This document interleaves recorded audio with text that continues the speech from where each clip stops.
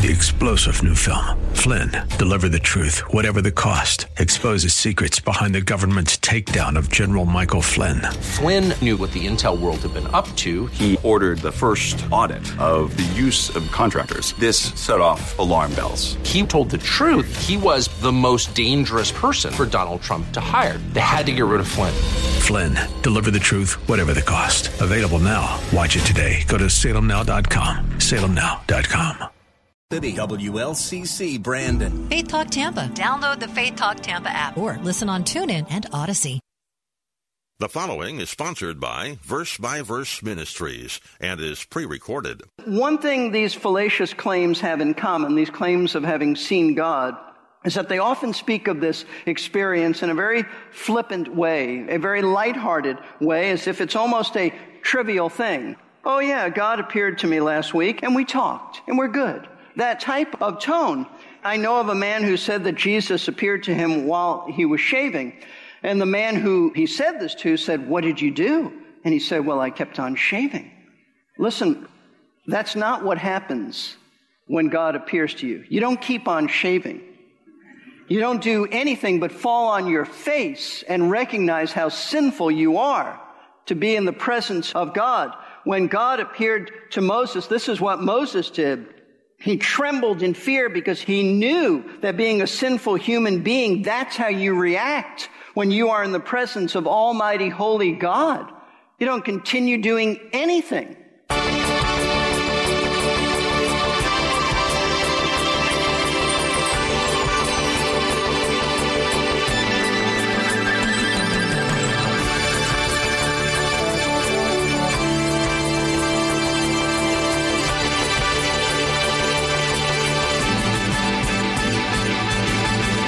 I just kept on shaving. I had to chuckle to a certain extent when I heard that, yet it is also a sobering statement.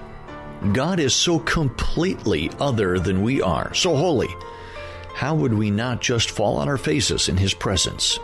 Welcome to Verse by Verse, a daily radio program dedicated to the careful study and teaching of God's Word. Our series is titled Stephen's Defense Before the Sanhedrin. And today we are continuing to look at Acts chapter 7, verses 37 through 53, with our teacher, Pastor Steve Kreloff of Lakeside Community Chapel in Clearwater, Florida. Reverence for God will be front and center as we kick off today's program. So, let's go. Now, little did Moses realize that what he was observing was a miracle. It was a supernatural event because as he approached the burning bush to get a better look, he heard God's voice speak to him from out of the bush. And as Stephen continues, he explains what happened and what God said to Moses on that day. We continue verses 31 through 34. When Moses saw it, he marveled at the sight. And as he approached to look more closely, there came the voice of the Lord, "I am the God of your fathers, the God of Abraham and Isaac and Jacob." Moses shook with fear and would not venture to look. But the Lord said to him, "Take off the sandals from your feet, for the place on which you are standing is holy ground. I've certainly seen the oppression of my people in Egypt, and have heard their groans, and I have come down to rescue them. Come now, and I will send you to Egypt." So as Moses drew closer to the bush, frankly got the surprise of his life. The voice of God spoke to him from out of the bush, telling him that he was the God of his fathers, the God of Abraham, the God of Isaac, the God of Jacob. And in identifying himself this way, God is making a very clear statement to Moses that he is the one who years earlier made a covenant with Abraham and affirmed it with Isaac and affirmed it with Jacob. It was a covenant we usually call the Abrahamic covenant, to care for the descendants of Abraham, to care for the Jewish people. And what he was doing in speaking to Moses is reaffirming that covenant with him. So this is a solemn moment in the life of Moses, not simply because God was speaking to him, but because God was speaking to him about something that involved keeping his word, his covenant, his faithfulness to his people, and Moses knew that it involved him. And so, what was Moses' reaction to all of this? Well, you've read here, he trembled with fear. He looked away from the burning bush. And the reason he did this is because he realized that he was in the presence of holy God. And that's exactly how someone should react when God appears to them. And I point this out to you because in our day, there have been some who have claimed that they have had a vision of God, or that God has appeared to them, or that they have been to heaven and spoken to the Lord and now they're back on earth. Listen, none of these claims are true, not because I say this, but because Scripture says this. Hebrews chapter 1, verses 1 and 2 makes it very clear that God is not speaking to us in visions and appearances anymore like he did in Old Testament times. Because why? Now we have the completed revelation of God. We have the Word of God, which is referred to in Hebrews chapter 1 as God speaking in his Son. Let me read this to you. Hebrews opens this way. Hebrews chapter 1, verses 1 and 2. God, after he spoke long ago to the fathers in the prophets, meaning Old Testament times, in many portions and in many ways, in these last days, he has spoken to us in his Son. He's not speaking to us like he used to. Visions and dreams and appearances. He's speaking to us now in the last days, and the last days started with the coming of Jesus. He's speaking to us now in his Son, whom he appointed heir of all things, through whom also he made the world. But listen, one thing these fallacious claims have in common, these claims of having seen God, is that they often speak of this experience in a very flippant way, a very lighthearted way, as if it's almost a trivial thing. Oh yeah, God appeared to me last week and we talked and we're good. That type of tone. I know of a man who said that Jesus appeared to him while he was shaving. And the man who he said this to said, "What did you do?" And he said, "Well, I kept on shaving." Listen, that's not what happens when God appears to you. You don't keep on shaving.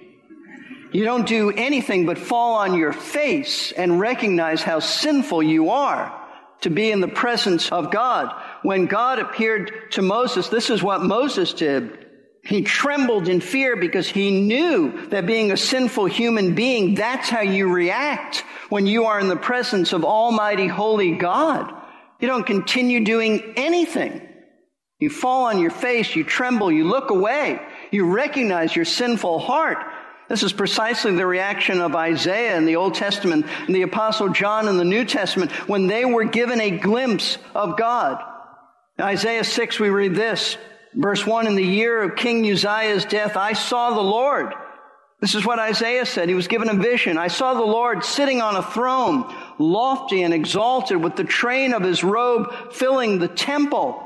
Seraphim, those are angels, they stood above him, each having 6 wings. With 2, he covered his face." Why did he cover his face? Even a holy angel couldn't look upon God's full holiness and glory. He covered his face, and with 2, he covered his feet, and with 2, he flew. And one called out to the other and said, "Holy, holy, holy is the Lord of hosts. The whole earth is full of his glory, and the foundations of the thresholds trembled at the voice of him who called out while the temple was filling with smoke. Then I," this is Isaiah's response, "then I said, woe is me, for I am ruined. I'm undone. Why? Because I'm a man of unclean lips, and I live among a people of unclean lips, for my eyes have seen the King, the Lord of hosts." That is how you respond to being in God's presence. The Apostle John had a very similar experience. In Revelation 1:17, he was given a glimpse of the glorified Jesus. And John said, "When I saw him, I fell at his feet like a dead man. And he placed his right hand on me, saying, 'Do not be afraid. I am the first and the last.'" And folks, that was essentially the reaction of Moses too, because he knew that he was in the presence of pure holiness. And God affirmed that this was the case by telling Moses to remove his sandals from his feet, because the place where he was standing, meaning in his presence, that now was holy ground. Now, apart from the fact that this is what the book of Exodus tells us concerning God appearing to Moses, there's a very specific reason that Stephen mentions that the place where Moses was standing was holy ground. As you'll recall, in addition to being accused of speaking against Moses, Stephen also has been accused of speaking against the temple of God.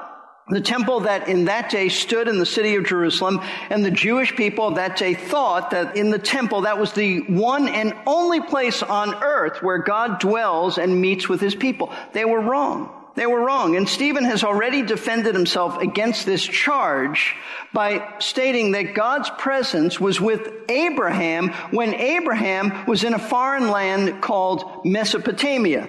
He also said that God was with and present with Joseph when he was in the foreign land of Egypt, proving, and this is his point, proving that God's presence is not limited to the temple at all.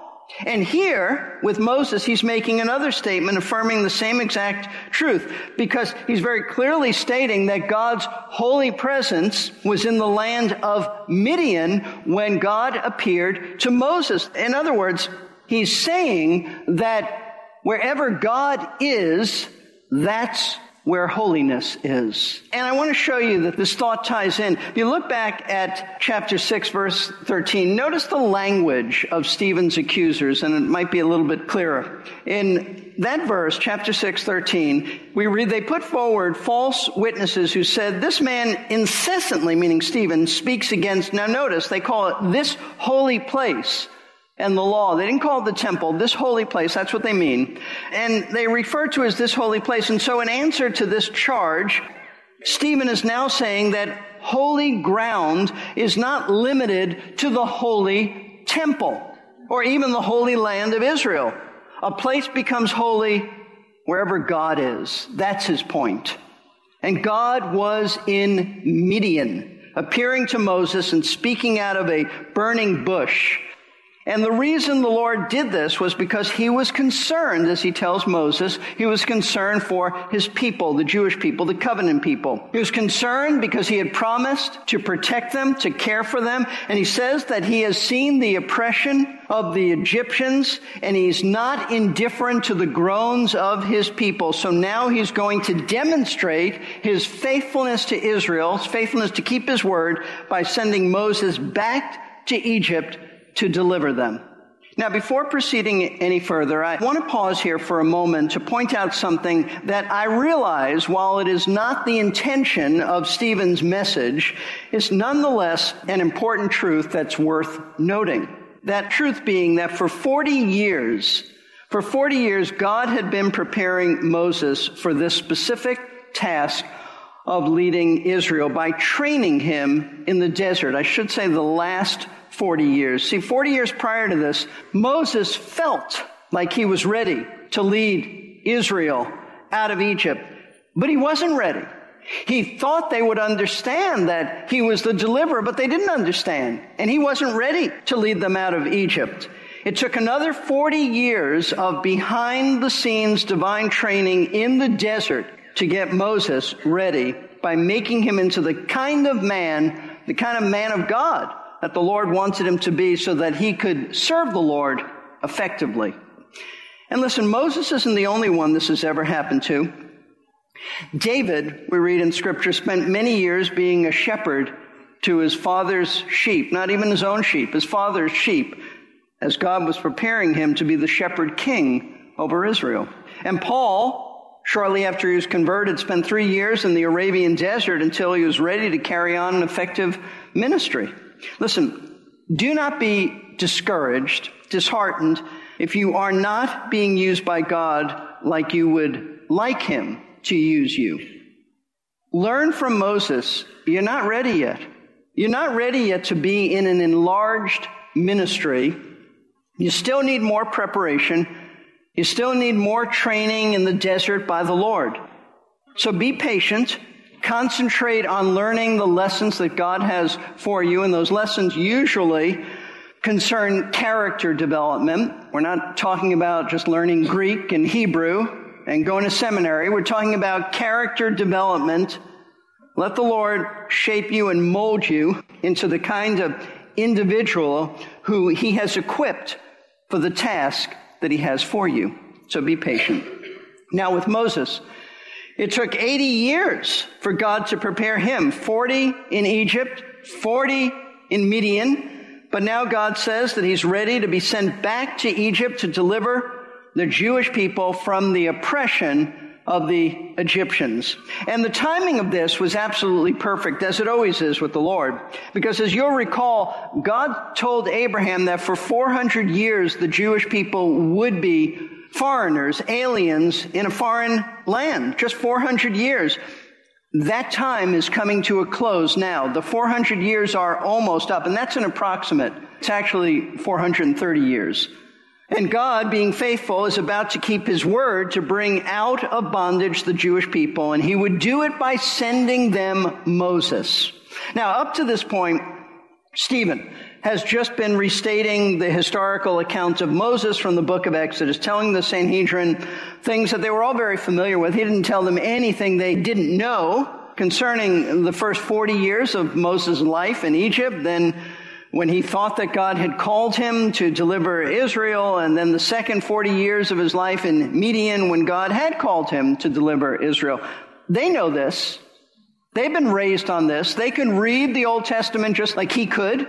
But now, watch this. As Stephen proceeds to speak about the third and the final 40-year period of Moses' life, he stops giving the historical account of this man, and he starts speaking. He starts making comments about the significance of God sending Moses back to Egypt to deliver his people. So we move now to the third and final 40 years of the life of Moses while he's in Egypt, and also includes the Exodus wanderings. So we read in verses 35 through 36. This Moses, whom they disowned, saying, "Who made you a ruler and a judge?" is the one whom God sent to be both a ruler and a deliverer with the help of the angel who appeared to him in the thorn bush. This man led them out, performing wonders and signs in the land of Egypt and in the Red Sea and in the wilderness for 40 years. Now, notice how Stephen has moved from giving the history of Moses to now he's making comments about Moses. And his comments have to do with the fact that the Jewish people have rejected Moses. He tells the Sanhedrin that in spite of the fact that God sent Moses to deliver the Jewish people, they rejected him. This Moses, whom they disowned, saying, "Who made you a ruler and a judge?" He's the one who God sent to be both a ruler and a deliverer. Did you catch that? This Moses. This is the one. They said no. God said, "I'm sending him to you." And in spite of the fact, as the next verse says, that God authenticated Moses as his appointed deliverer by giving him the ability to perform signs and wonders, they still rejected him. This man, he says, led them out, performing wonders and signs in the land of Egypt and the Red Sea, the wilderness for 40 years. This man they rejected. He led them out. Listen, Moses is revered today by the Jewish people, but he was not revered in his day. Although Moses is now looked upon, this is not an exaggeration, Moses is looked upon as the greatest figure in Jewish history. In his day, he was initially rejected by the Jewish people. And even after he led them out of Egypt, doing miraculous signs to validate his calling as their deliverer, they still continued to rebel against his leadership. In spite of what some people may think, the history of the Jewish people is a history of rejecting those whom God has sent to her. This isn't only true of Moses. It's also true of the Old Testament prophets. Those men we deeply admire today, but they were not admired in their day. Listen to what Jesus said concerning the pattern of Israel in rejecting God's spokesman. He said this, Matthew chapter 23, starting in verse 29, and then we're going to jump to verse 37. I'll let you know when. He said, "Woe to you, scribes and Pharisees, hypocrites!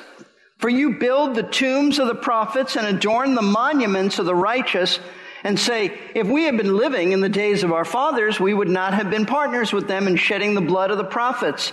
Jesus said, "So you testify against yourselves that you are sons of those who murdered the prophets." What he's saying is, you did murder them. You have the same spirit in your heart that they had. You've admitted they are your fathers, you are their sons. You would have done the same thing. Then jump to verse 37. Jerusalem, Jerusalem, who kills the prophets and stones those who are sent to her. How often I wanted to gather your children together the way a hen gathers her chicks under her wings, and you were unwilling. Behold, your house is being left to you desolate. For I say to you, from now on you'll not see me until you say, blessed is he who comes in the name of the Lord. What he is saying is, although the Jewish leaders of his day spoke well of the prophets and they honored them, it was hypocrisy. He called them hypocrites because they had, as I said, the same hostile spirit as their ancestors who murdered the prophets. And Jesus said, as he lamented over the people of Jerusalem, that their history is one of killing the prophets sent to her. And she would soon reject him as the Messiah, the ultimate prophet, king, priest, and they would murder him. And he said, you'll not see me again until the nation's converted and you say, blessed is the one who comes in the name of the Lord. That's him as he returns. Listen, the long history of Israel reveals a terrible pattern of rejecting God's deliverers and spokesmen. Moses, the prophets, finally Jesus the Messiah. But Jewish people often forget this fact of history because it is not uncommon to hear an unsaved Jewish person say something like this. Listen, if Jesus really was the Messiah, as you say he was, then certainly the rabbis of his day would have recognized him. They would have believed in him, but they didn't. They rejected him. So he must be a fraud. Now that is a very common argument by Jewish people. But those who say this forget the facts. They forget that the Jewish people initially rejected Moses, and they don't consider him a fraud now. And prior to rejecting Moses, they initially rejected Joseph, but they don't consider him a fraud now. And sadly, their history reveals that they rejected all of the prophets. And they certainly were no frauds. So it shouldn't be shocking that when the Messiah came, they rejected him too. No wonder Stephen will soon tell the Sanhedrin that they always resist the Holy Spirit because that's exactly what they have done and what they have continued to do.